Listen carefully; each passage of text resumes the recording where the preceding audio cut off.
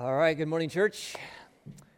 We are going to dismiss children grade 2 and under, and so let me pray.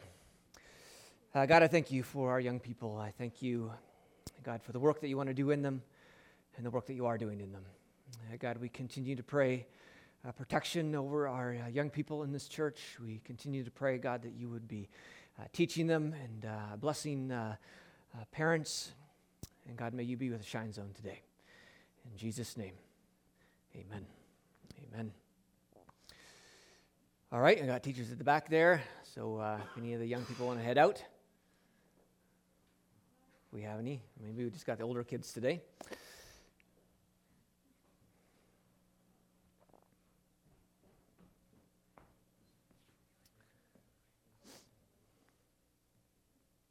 Oh, they're back there already. Okay. Awesome. We are going to pray, and it's a time when we can gather together as a church to pray together. There is a lot of power when we come together and pray together. Something that the early church did a lot was to gather together and pray. And we serve a God who answers prayers, and so if you have prayer requests, you have things upon your heart that you'd like us to lift up together as a church, then we'd love to hear about them so we can pray for them, or just anything that God's done in your life that maybe you want to share with each other this week. Yeah, Marina. I'm finally getting my dental work done this week. Oh, awesome. Tuesday, Okay. And pray for safe travel there and back to trail, and that it goes well. Okay, we'll pray for your dental surgery. We will, yep. From Marina, yeah. Kel. I finally started the application for the residence permit for Amsterdam to work with YWAM there. So I just graced with that process because it can take anywhere from like 3 weeks to like months. Yeah. So I'm hoping it can be before February. That I could be there in February, and just prayer for more. Like I still need a bit more support, but I'm kind of going on faith that that'll slowly come as I take the steps forward. Yeah. Awesome. We'll keep you in prayer. Yeah, for sure. Thank you.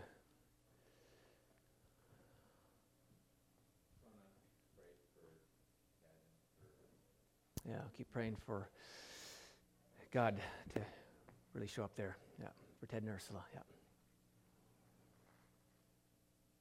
Yeah, Sophia. Good morning, everyone. I received a call this morning, and it was a request that our church would pray for this woman who has lost approximately 30 pounds in a very short amount of time. She is now down to 90 pounds, and her doctors have been unable to actually diagnose her and find out what is happening.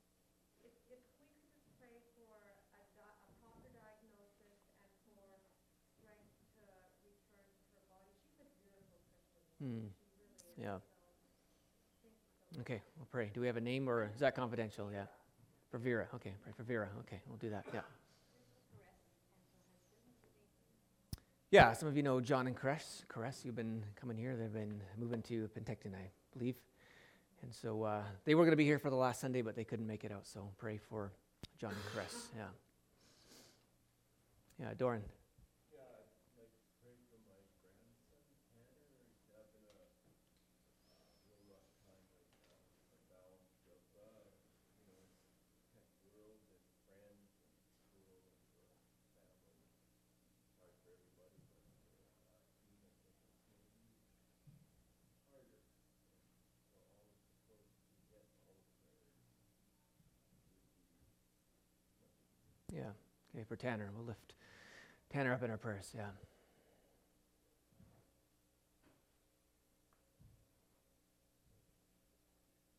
Shannon.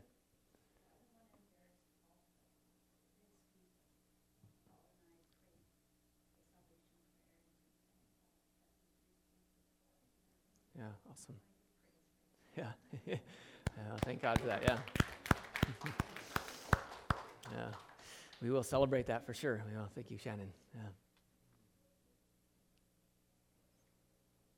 Dean and Antonia Crossley are traveling to San Menorcan today Okay. so that he can have his knee surgery tomorrow, and then they're driving back on Tuesday, and he's driving. Sounds like Dean. Yeah. Okay. Okay. Thanks, Kathy. I'll pray for Dean Crosley and his knee surgery. Yeah. And his driving too. Yeah. Typical guy, huh? Yeah.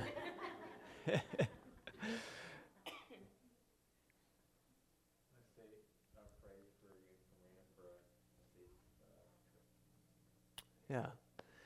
Yeah. Some incredibly gracious person bought Marie and I a trip to Mexico, so we're actually leaving tomorrow.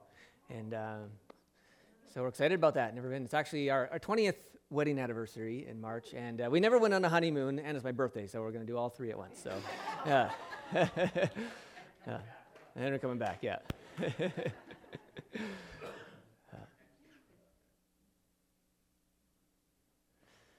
All right, let's pray together. Yeah, and if you're able to pray for one of those things, please pray out.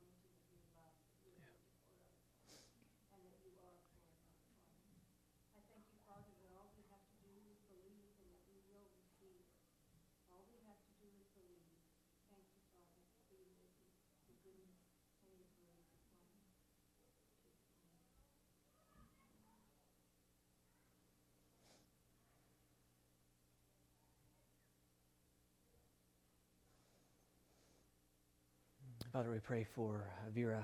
We ask together as your people, God, that you would bring healing upon her body. God, that whatever is causing her to lose weight and whatever is mysterious about whatever she's going through, God, that we ask that you would heal her completely. And God, that you might be close to her, that you'd be building her up and just blessing her. And God, for Tanner as well, we pray, God, that you would be giving him wisdom and discernment. God, that you might just break into his life in a new way and remind him deeply, God, that he is loved and there is someone who cares for him. And God, there is someone who has a purpose and a plan for his life. And God, I pray that upon Tanner. I pray that upon, God, all our young people, God, that they would be living and breathing, God, in your spirit. Father, we ask, God, for you to teach us. And God, we thank you. You are a God who speaks.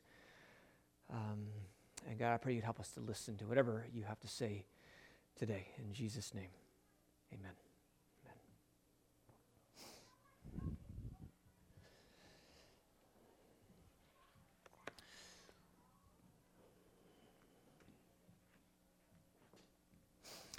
We are starting in on a series on prayer. This week we're going to talk about the power of prayer and just a reminder of how we need to be praying and that prayer changes things. Next week, again, Marie and I are going to be in Mexico, but we have an awesome guest speaker going to be here.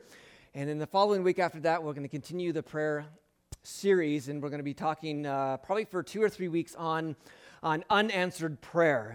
Why aren't some of our prayers answered? And so today we're going to talk about prayer. We're going to talk about the power of prayer.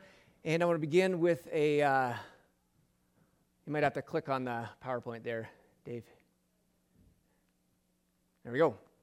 Begin in Luke chapter 18. It says, as Jesus approached Jericho, a blind man was sitting by the roadside begging.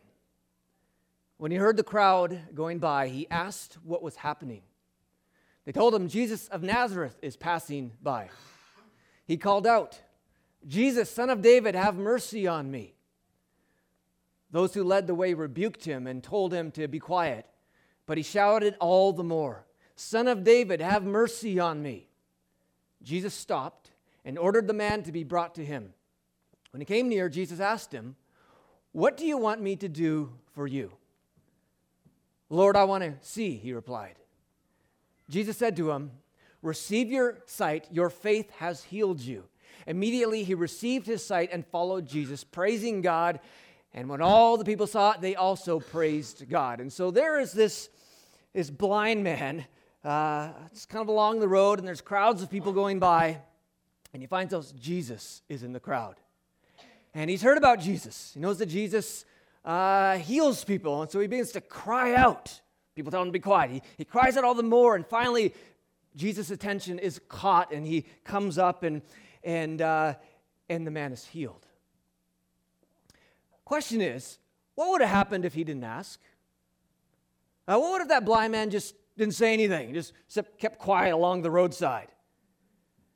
There's a very good chance that Jesus never would have saw him, would have kept going by in the crowd. There's a very good chance he would have never been healed. Like this blind man, all of us here have needs. Maybe some of your needs are physical needs, like this fellow. He was blind. Maybe some of you have things going on in your body that just aren't, it's just not good, and you need healing. Some of you may have emotional needs, relational needs in your marriage or with friends. We all have needs maybe in our workplace. We want people to meet Jesus and know how awesome he is, and we want the gospel to go out, and we have needs in this. I mean, we all have needs all around it, and the same question lies on us. What if we don't ask God? I mean, if this guy didn't ask Jesus, he probably wouldn't have been healed. What if you don't ask? I mean, the Bible is very clear in James. It says, you do not have because you do not ask God. This verse does not say that you're going to get it anyways if you don't ask. It says you don't have because you have not asked. It's not, well, God's just going to do it anyways. I don't have to ask or not because God knows my needs. It's just going to be that. No, it actually says you don't have because you don't ask. I mean, over and over and over and over again, the Bible tells us to be people of prayer. That we are to be saturated in prayer, that we're not to go long through the day without talking to Jesus, that we are to be bringing everything to God in prayer because prayer changes things. I mean, just look at some of these verses. And we know that God is a God who doesn't want us to waste our time. I mean, if prayer were a waste of time, we would not see these kind of verses in the Scriptures. Romans 12. Be joyful in hope, patient in affliction, faithful in prayer. Ephesians 6, be alert and always keep on praying for all the Lord's people. 1 Timothy 2, I want men everywhere to pray. Philippians 4, in every situation, by prayer and petition with thanksgiving, present your requests to God. Colossians 4, devote yourselves to prayer. 1 Thessalonians 5, pray continually. If prayer didn't work, if prayer didn't do anything, God wouldn't command this kind of thing. Because God wants us to be effective in our lives. He wants to be wise stewards with our time, with our energy, and our money. I mean, if it just was a waste of time, if it didn't do anything, there's no way he would say things like pray continually. He'd be saying, like, just be busy continually, because that's how you get things done. I mean, do these verses reflect your life of prayer? I mean, are you someone who is in prayer continually or devoting yourself to prayer, that you're just constantly lifting every situation up to Jesus as you go out throughout the day because you have this firm belief that prayer really does change things? And if this is not you, then one of the good questions to ask is why not? Why don't you pray more? Or why don't I pray more? And sometimes it's good to dig deep because you'll usually find that you have some sort of twisted theology at the bottom of your reasoning that you don't pray more. And it may be a twisted theology, which, I'm really trying to work out of me with all my effort, is that I often sense that, I could just do more through my own effort than through prayer. I wake up, I'm like, I got lots to do today. I could spend time in prayer. I could be doing it. And I just think, I'll just pray, as I'm driving or something like that. And I have this sense, this temptation to think I can do more through my physical hands than I can do through prayer. And we are to do stuff with our physical hands, but we are to pray. And to think that we can do anything without prayer is just bad theology. Now, why is it that you don't pray more? There's one other reason that I find that a lot of Christians struggle with, and I've struggled with in the past, and I'm working through, and that's what I want to talk about today. And that is this. Sometimes we don't pray as much as we should because of this kind of line. God's will is going to be done anyway, so I don't need to pray as much. Or, God is going to do what he's going to do, so what is the point? This idea that God's will is just always done in every situation because God is God, he's big, and he just controls everything. God's will is done all the time, so why should I pray? Because if God's will is done in a situation and you pray, you don't want to change what God's will is because God's will is perfect and you want to mess with that.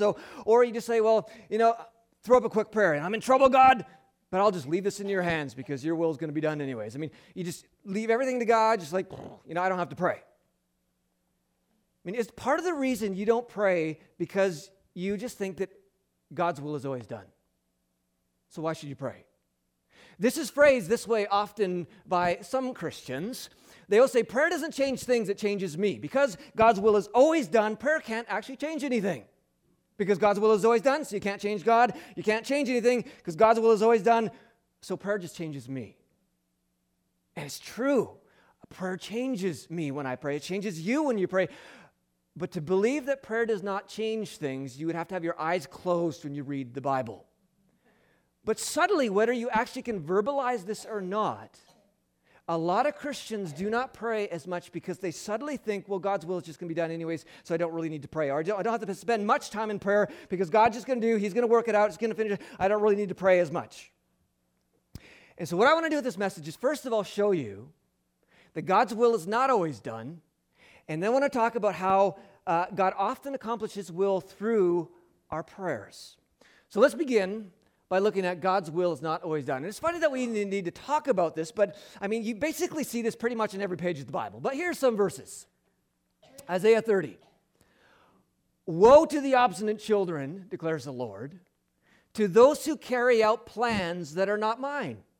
forming allegiance, but not by my Spirit. I mean, here are people who are carrying out plans that are not God's.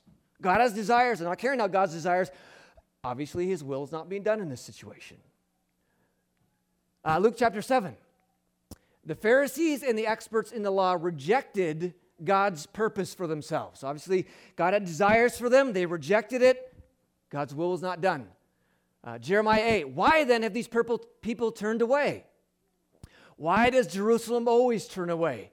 They cling to deceit. They refuse to return. God's desire, God's will was for them to return, but they refused. I mean, we could get really basic and just say, God's will is never for you to sin. God's will is not for you to gossip. God's will is never for you to lie or cheat or steal, yet sometimes we do those things. I mean, clearly, God's will is not always done. To end up in the trap of saying God's will is always done, then you'd have to say 6 million Jews killed by Hitler. That was exactly God's will, and all of a sudden to end up with like some sort of tyrannical evil God. I mean, clearly, God's will is not always done in situations. Isaiah 63, they rebelled against him and grieved his Holy Spirit. If God's will is always done, why would it grieve his Holy Spirit if that was his will in the first place? It wouldn't grieve him because that was his will. No, it was not his will. It grieved his Holy Spirit. Acts chapter 7, you stubborn people, you are heathen at heart and deaf to the truth. Must you forever resist the Holy Spirit?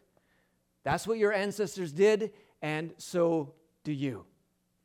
Or Jeremiah, they built high places for Baal in the valley of Ben Hinnom to sacrifice their sons and daughters to Molech, though I never commanded, nor did it enter my mind, God says, that they should do such a detestable thing and so make Judah sin. It didn't even enter his mind. In other words, it was so far from his desire and will that God just says, that didn't even enter my mind.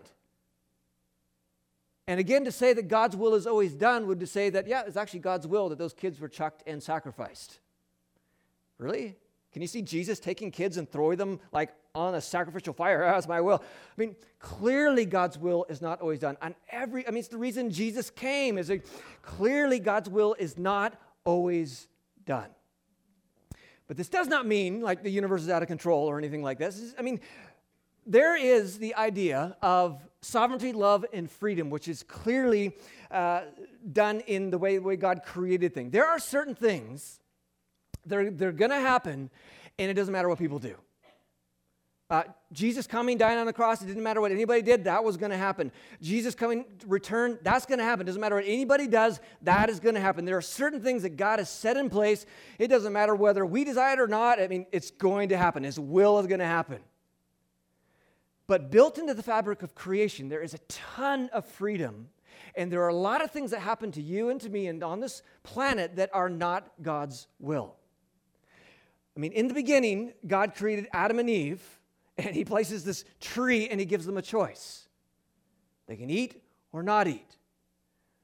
God gives us all a choice in whether we follow him or not, whether we do his will or not. Again, God's will is never for us to gossip, and we have a choice whether we follow that will or reject that will, and yet sometimes we reject his very will.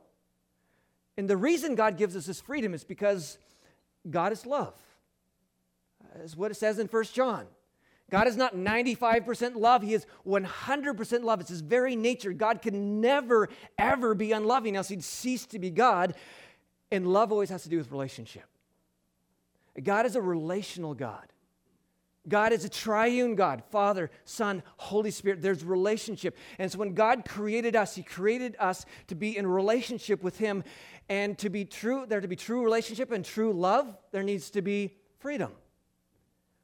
Imagine if a husband and a wife, or the husband controlled every single thought the wife had. The wife had no will. The husband's will was always, always done. We would call that abuse. That's not true love. That's not a true relationship. God is not some God who controls every single action, every single thought we have. Clearly throughout scriptures, people are doing things that God does not want. Because he is a relational God, he gives us freedom whether we follow him or not, whether we obey him or not. And so there's this freedom that we have. And as part of this freedom, and we see this all throughout the scriptures, again, Matthew 23, here's Jesus, the heart of Jesus, who is God in the flesh. He's crying over the city of Jerusalem. Jerusalem, Jerusalem, you who kill the prophets and stone those who sent to you. How often I have longed to gather your children together as a hen gathers her chicks under her wings. I mean, this is the desire of God with Jerusalem. His desire was to gather these people, to have them recognize who is. This was his will. He wanted this. Yet it says you were not willing. Again, God wanting something, desiring something, these people rejecting it. God's will is not always done. And as part of this, because God is a relational God and because God has chosen to do things through us, that God chooses to work with and through humanity to accomplish his will. That God just doesn't sit back and just control everything, that he often wants to use you and me to actually accomplish his will. And we see this right from the very beginning of the garden. In Genesis chapter 2, the Lord God took the man and placed him in the orchard in Eden to care for it and to maintain it. Now, would it be God's will that the garden be taken care of? Well, obviously. But Adam and Eve didn't say, well, I guess God's will is always done, so we don't have to do anything. No. God says, look, you guys have to maintain it. This is before sin even entered the world. God invited them into the process of carrying out his will. They couldn't just sit back and say, God's will is always done, else the garden would have got messy. I mean, they had to join God to help his will of the garden be done. Genesis chapter 1. Male and female, he created them. God blessed them and said to them, be fruitful and multiply. Fill the earth and subdue it. Now, obviously, this was God's will, for them to be fruitful and to multiply and to subdue, which means to build things, to be creative with creation. This is God's will. But Adam and Eve could not have sit back and say, I guess God's will is always going to be done. I guess babies are going to happen. It's like, no, actually, you got to do something, right? That's the way it works. They needed to work. They needed to work with God in order for his will to be carried out, because often this is how God chooses to work. Now, again, there are certain things that God is going to do, whether we join him or not, but there's a lot of things in life where God is waiting for us to join him because he is a relational God. He is a loving God, and that means he's always inviting us in to what he is doing. Even before the fall, he was inviting Adam and Eve into what he was doing in order to accomplish his will. Here we see in Isaiah chapter 6, the voice of the Lord saying, I heard the voice of the Lord saying, whom shall I send and who will go for us? I mean, the message needed to go out to people. God saying, who is going to go for us? Isaiah didn't say, well, God, your will is always done, so just do it yourself. I don't have to do anything. I can just sit and watch Netflix all day, No, send me. God was actually looking for someone to work through in order for his will to be accomplished. And he says, send me. And I hope this is our response. Because I tell you right now, God is looking for people to join in with what he is doing at this church. He is looking for you to join in for what he is doing in your workplace. He's looking for people to join in what he is doing in your community, because there are people who need to know Jesus. And God doesn't sit up there and just do it himself. He's constantly inviting us into the process and saying, I want my will to be done, but I want to work through people. That's why we're called the hands and feet of Jesus. In fact, when you consider the most important thing on this planet, at least one of the most important things on this planet, is people meeting Jesus. Because when someone meets Jesus, their life is transformed. When someone meets Jesus, all of a sudden, eternity is for them. God is for them, not against them. I mean, so much is about having people meet Jesus. But even with a task like that, God just didn't leave it in his own hands. I mean, God's will for people meeting Jesus is clear in the Bible. 2 Peter 3, God is not willing that any should perish. Or 1 Timothy chapter 2, God wants all people to be saved. Or Ezekiel 33, as surely as I live, declares the sovereign Lord, I take no pleasure in the death of the wicked, but rather that they turn from their wicked ways. Again, this is God's will, but it's not always done. I would rather they turn from their ways and live. Turn from your evil ways. Why will you die, people of Israel? God's heart is for people to know him. But you know what he doesn't do? He doesn't say, well, I'm just going to do it all by myself. Because God is a relational God, he's always reaching down saying, whom shall go for us? Who shall we send? And he's looking for people to say, Send me. Send me. I will work with you, God, to accomplish your will. I want to be partners with you in what you are doing. In fact, 2 Corinthians says this. God has given us this task of reconciling people to him. He's given it to us. Now, why would you do that, God, when it's so incredibly important, people meeting Jesus? There's nothing, eternity hangs on the balance. Why don't you just do it all and we can just sit back because you do it better? Because he's a relational God who is constantly inviting us into the process of carrying out his will. Now, he doesn't never leaves us by ourselves. In the Great Commission, God says, I will always be with you. Even in this text, it says this. God has given us this task of reconciling people to him. For God was in Christ reconciling the world to himself, no longer counting people's sin against them. He was working along with us, and he gave us this wonderful message of reconciliation. So we are Christ's ambassadors. God is making his appeal through us. We speak for Christ when we plead, come back to God. God has left part of this in our hands. We can't just sit back and say, well, God's will is always going to be done, don't have to do anything. Clearly, if all the church checked out, hungry people, poor people, needy people would not be helped, even though that's God's will. There are a lot of things that's God's will, but it isn't being accomplished because we have failed to join in with God. Matthew chapter 6, this one's super clear. This is the model prayer. The disciples saying, Jesus, can you teach us how to pray? I want to pray like you. Jesus says this. This then is how you should pray. Our Father in heaven, hallowed be your name. Your kingdom come, your will be done on earth as it is in heaven. Now, if God's will were always done, this prayer would make no sense. Jesus says that we are actually to pray that his kingdom come and that his will be done. That we're to pray that. If God's will is always done, it doesn't matter what we do or anybody does, if it's just always done, this would just be loony. It doesn't make any sense. But there's something about prayer that God, in partnering with us, as we've been talking, he partners with us in many ways to accomplish his will. There's something about prayer that partners with God in accomplishing his will on this earth.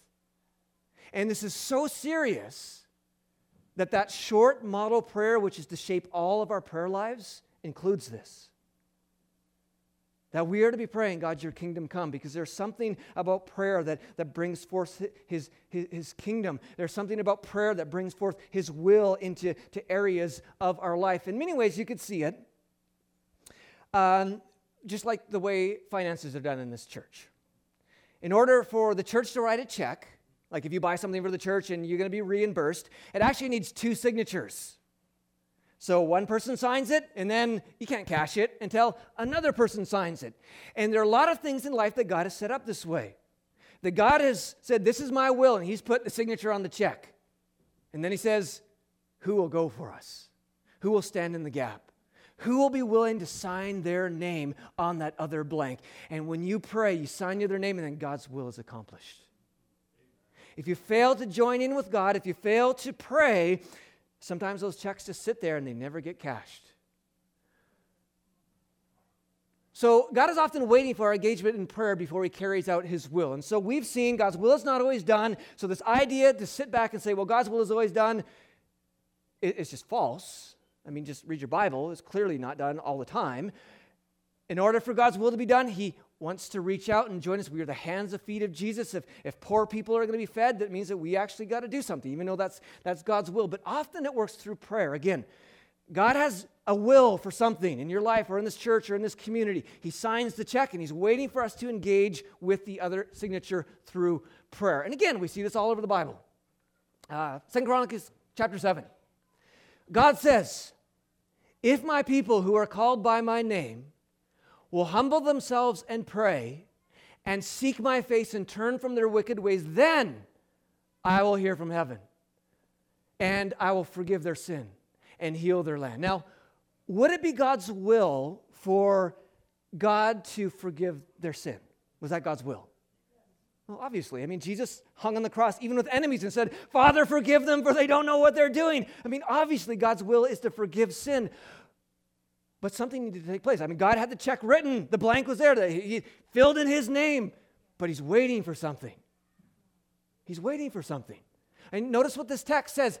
If my people do something, then my will be accomplished. What did they need to do? Humble themselves, pray, there's thy word, and turn from their wicked ways. I mean, God's will is often waiting in this world and in your life. He's waiting for us to join with him in prayer in order for his will to be accomplished. And so if you ever think, well, I don't need to pray much, or, God's will is just going to be done, this situation is actually true in some cases. There are some things that God's going to do, whether you pray or not. But there are a lot of cases, and I wouldn't juggle with this, that you need to be praying. How about this one? Ezekiel 22:30. God says, I looked for someone among them who would build up the wall and stand before me in the gap on behalf of the land, so I would not have to destroy it, but I found none. Now, would it be God's will to probably not destroy the land? Probably. I mean, I don't think God delights in destroying land, but he's waiting for something. His will is, I don't want to destroy your land. Got the check signed, but he's waiting for someone to stand in the gap. And a lot of people see this as standing through preaching or through prayer or whatever the means was. But again, God's will for not destroying it was dependent on engagement through prayer. Colossians chapter 4. Paul saying this, devote yourselves to prayer. Be watchful and thankful, and pray for us too, that God may open a door for our message, so that we may proclaim the mystery of Christ, for which I am in chains. Pray that I will proclaim it clearly as I should. Now, would it be God's will that Paul proclaim the message clearly? Yeah, obviously. Would it be God's will that there are open doors for the message of Jesus to go out? Yeah, obviously. Then why did Paul ask for prayer? If God's will is always done. Clearly, he is saying we need to pray about this. Because we want God's will to be done. We want the message of Jesus to go out. We need to pray about this, because Paul knew that when we pray, we join with God in helping to carry out his will. We look at Isaiah 37. This is the story of Hezekiah and the Assyrians. The Assyrians have destroyed most of the cities in Israel, and no one could stop them. And they come to Jerusalem, and they taunt Jerusalem. You guys have no hope. You have no chance. You guys are done. So what does Hezekiah do? He does the right thing. He goes and he prays that God would deliver him, because, I mean, obviously, it's pretty clear it'd be God's will that, that his people wouldn't be destroyed, that they would be saved. And because he prayed, Isaiah the prophet comes up and says this. Then Isaiah, son of Amos, sent a message to Hezekiah. This is what the Lord God of Israel says. Because you have prayed to me concerning Sennacherib, king of Israel, and it goes on to say that they would be delivered. Because he prayed. Because he prayed. Now my question again is, what if you didn't pray? What if you don't pray? I mean, don't just kind of fall on this, I can check out of Christianity because God's will is always done. And there are a lot of people who have no kingdom initiative because they have fallen in this trap. Well, God's will is always done, so I don't really need to do anything. I don't need to pray. I can just say, because God is calling us to have kingdom initiative, to get involved, to work with God, because he's got a lot of stuff he wants done. And so because he prayed, God's will of saving Jerusalem actually happened. I mean, the reality is prayer changes things. I mean, do you really believe that? Like, really, really believe that? And you know what's so easy for us to say that? Yeah, I believe that. If I tell, you know how you tell if you really believe that? Is whether you're praying or not. Because, I mean, I can spout off all kinds of priorities, and you can spout off all kinds of priorities, but you know your priorities by the way you're living your life right now. That's what you know your priorities are. Prayer really changes things. We could go over verse after verse in the Bible and say, man, what if that guy didn't pray? What if you don't pray? God's will is not always done in your life. There are things that have happened to you and to me and to this church and this community that actually aren't God's will. And some of you need to stop blaming God. You say, well, God, why did you do this? And there are some people who are quite angry at God because they think everything is God's will. Like, God, why would you do that? Well, actually, maybe he didn't do it. There's a lot of other factors involved, and we're going to continue talking about this as we continue in this message in a couple weeks, talking about unanswered prayer. But a couple more things here. That just show that prayer really, because we got to get this. We got to have an unfailing belief that prayer changes things, that we're not messing around when we pray here on Sunday morning. This is not just fluffy spiritual stuff. This is actually does stuff. When people come forward for prayer, this is the stuff of life. This changes things. 2 Kings chapter 20. In those days, Hezekiah became ill. This is a crazy story. This blew me off my seat. In those days, Hezekiah became ill and was at the point of death. The prophet Isaiah, son of Amos, went to him. Again, same Isaiah, same Hezekiah, but he got a little funky with Jesus at the end of the Lord. This is what the Lord says. Notice, this is what the Lord says. Got that? Put your house in order because you are going to die. You will not recover. How'd you have like a prophet say that to you? That'd kind of suck, right? Sorry, bad news, you're going to die. Now, he might have said, well, I guess that's God's will. The end of the story. I guess I'm going to die. What does he do? He prays. He actually goes and prays. Hezekiah turned his face to the wall and prayed to the Lord. Remember, Lord, how I walked before you faithfully with wholehearted devotion and have done what is good in your eyes. And Hezekiah wept bitterly. This is not just some sort of half-hearted prayer. This is his heart. Before Isaiah left the middle court, so he gives the message, God says you're going to die, and he's going, I did my job today, thank you, God, and he's walking home, and God says, whoa, wait. Before Isaiah left the middle court, the word of the Lord came to him.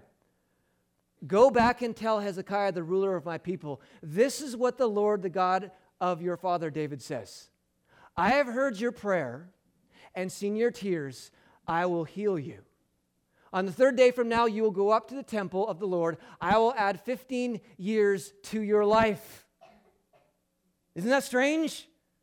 Through Isaiah, the Lord says, you are going to die. A message from God. And then he prays, and the story has changed. Prayer changes things. Don't just fall into trap. Well, I guess God's will is going to be done. I don't have to pray.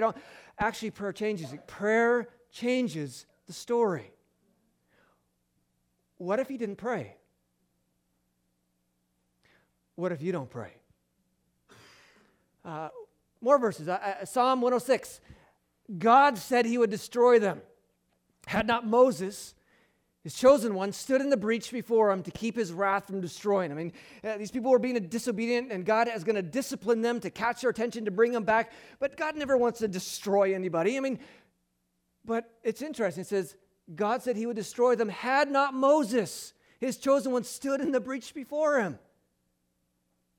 This is an explanation of that verse, by the way, in Ezekiel, where God says, I looked for someone among them who would build up the wall and stand in the gap on behalf of the land so I would not have to destroy, but I found none. I wonder how many situations is God saying, I don't want to have to do this. But there's no one standing in the gap. There's no one interceding. There's no one signing the other check. And because I've designed this universe to be a loving universe and a relational universe where I work through people, a lot of the times I'm waiting for someone to stand in the gap, and there is none, so I reluctantly have to do this. I mean, what if Moses didn't stand in the gap? What if he couldn't find me? I mean, what happens if we don't pray? Jeremiah 26. Did King Hezekiah and the people kill him for saying this? Is Jeremiah came and gives them a warning that you're done. God's going to discipline you because you've turned your back. Did King Hezekiah and the people kill him for saying this? No. They turned from their sins and worshiped the Lord. They begged him for mercy. Then the Lord changed his mind about the terrible disaster he pronounced about them. Through Jeremiah, again, God is going to do this to your land. The people pray, and the outcome is different. The story changes. I mean, whatever theologically you figure out how that works, and different explanations, but you can't get around that prayer changes the story. Prayer changes things. It really does. 1 Chronicles chapter 4. There's actually a whole book written about this. It was a big thing back years ago. Jabez cried out to the God of Israel, "Oh, that you would bless me and enlarge my territory. Let your hands be with me and keep me from harm so that I will be free from pain." And then it says this, and God granted his request. Now, what if he didn't pray that? He probably wouldn't have got it. I mean, James said you don't have because you don't ask. I mean, he happened to ask and it fit into God's plan and again, what if you don't pray? Sometimes I wonder, like, man, how radically different could my life be or our church be or our community be? Man, if we just really engage with God as he's sitting there just waiting for someone to stand in the gap. A couple more, Matthew 8. A leper approached and bowed low before him, that's Jesus, saying, Lord, if you're willing, you can make me clean. He stretched out his hand and touched him, saying, I am willing, be clean. Immediately his leprosy was cleansed. I mean, it's simple. What if he didn't call out to Jesus? What if he didn't ask Jesus? He wouldn't have been healed. I mean, do you know in the gospel story, every single person who came to Jesus was healed? I'm sure there were tons who didn't come to him, lots who didn't ask him, and they weren't. Again, their prayer changes things. God works through prayer. 1 Kings chapter 21. No one else so completely sold himself to what was evil in the Lord's sight as Ahab did under the influence of his wife Jezebel. I mean, if you want to know about one of the most wicked kings, Ahab. And you might be sitting here and saying, I'm such a wicked person. God would never do that for me. God would never answer my prayer. Prayer actually does some pretty cool things. Check this out. When Ahab heard this message, he tore his clothing, dressed in burlap, and fasted. He even slept in burlap and wept about in deep mourning, obviously calling out to God. Then another message from the Lord came to Elijah and said this, do you see how Ahab has humbled himself before me? Because he has done this, I will not do what I promised during his... God promised, you're done. He prays and humbles himself, and God says, okay, I'm not going to do what I promised. Prayer changes it. Don't ever just sit back and say, God's will is always going to be done. I guess we need to be engaging in prayer far more than we actually realize because prayer changes things. I think this is the last one. I thought that was the last one, but how about this one? 2 Chronicles 33. And when he prayed to him, the Lord was moved by his entreaty and listened to his plea. So he brought him back to Jerusalem to do his kingdom. Then Manasseh knew that the Lord is king. So last king was Ahab and Manasseh. These were actually the two worst kings in the entire Bible. Sacrificing kids on fire to false gods. God has him removed to a Syrian prison. He is lying there, he's under judgment. But he prays, and it says the Lord was moved. And Manasseh actually gets back. God sets him free. He's back, and he begins to reign under the power of God. He was so evil, but prayer and humility changes because God gives grace to the humble. Gives grace to the humble. If you're here with a proud heart, it's just a roadblock between what God is wanting to do in your life. Prayer changes the story. We'll end it there. It does. Don't mess around with this. If there is someone who is hurting, who is sick, pray for them. And again, we're not talking about little tiny prayers, throwing them up there and, God, I'll just leave that in your hands. Actually, there's a lot in the Bible about persistent prayer. There's a lot in the Bible about wholehearted, passion, from your heart kind of prayer. But God's desire, is for marriages to thrive. His desire is for this church to thrive. His desire is to see tons of people meet Jesus. His desire is so, but in a lot of these things, God said, I want my will to be done. Would there just be someone to stand in the gap? And I hope that's all of us. Sometimes I just sit back and go, what would it be like, if every one of us took this seriously? And when Ted and Ursula are hurting, that all of us are just, this week we're going to be praying. We're saying, God, change the story. Or when there's someone who is sick and not doing, we just pray. Or, we need people in this community to meet Jesus, that we just take this seriously. We're going to pray that God does something amazing in this community and people meet him and find out how amazing. Could you just radically how that would change this church? Radically change our marriages, radically change your workplace. This is not beyond the realm of impossibility because God works through prayer. I invite Kel up and let's pray as she comes forward. Father, we thank you that you have given us, you have called us, God, into prayer. God, it's funny sometimes how you put so much on the balance of whether we pray or not, but God, that's how you've shaped this world. And God, I pray that you would ingrain this in us.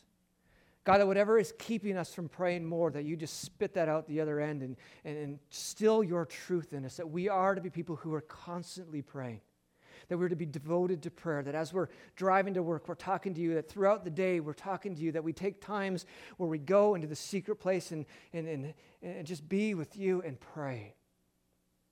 So God, make us a people of prayer. And we thank you in Jesus' name. Amen. Let's stand together as we close.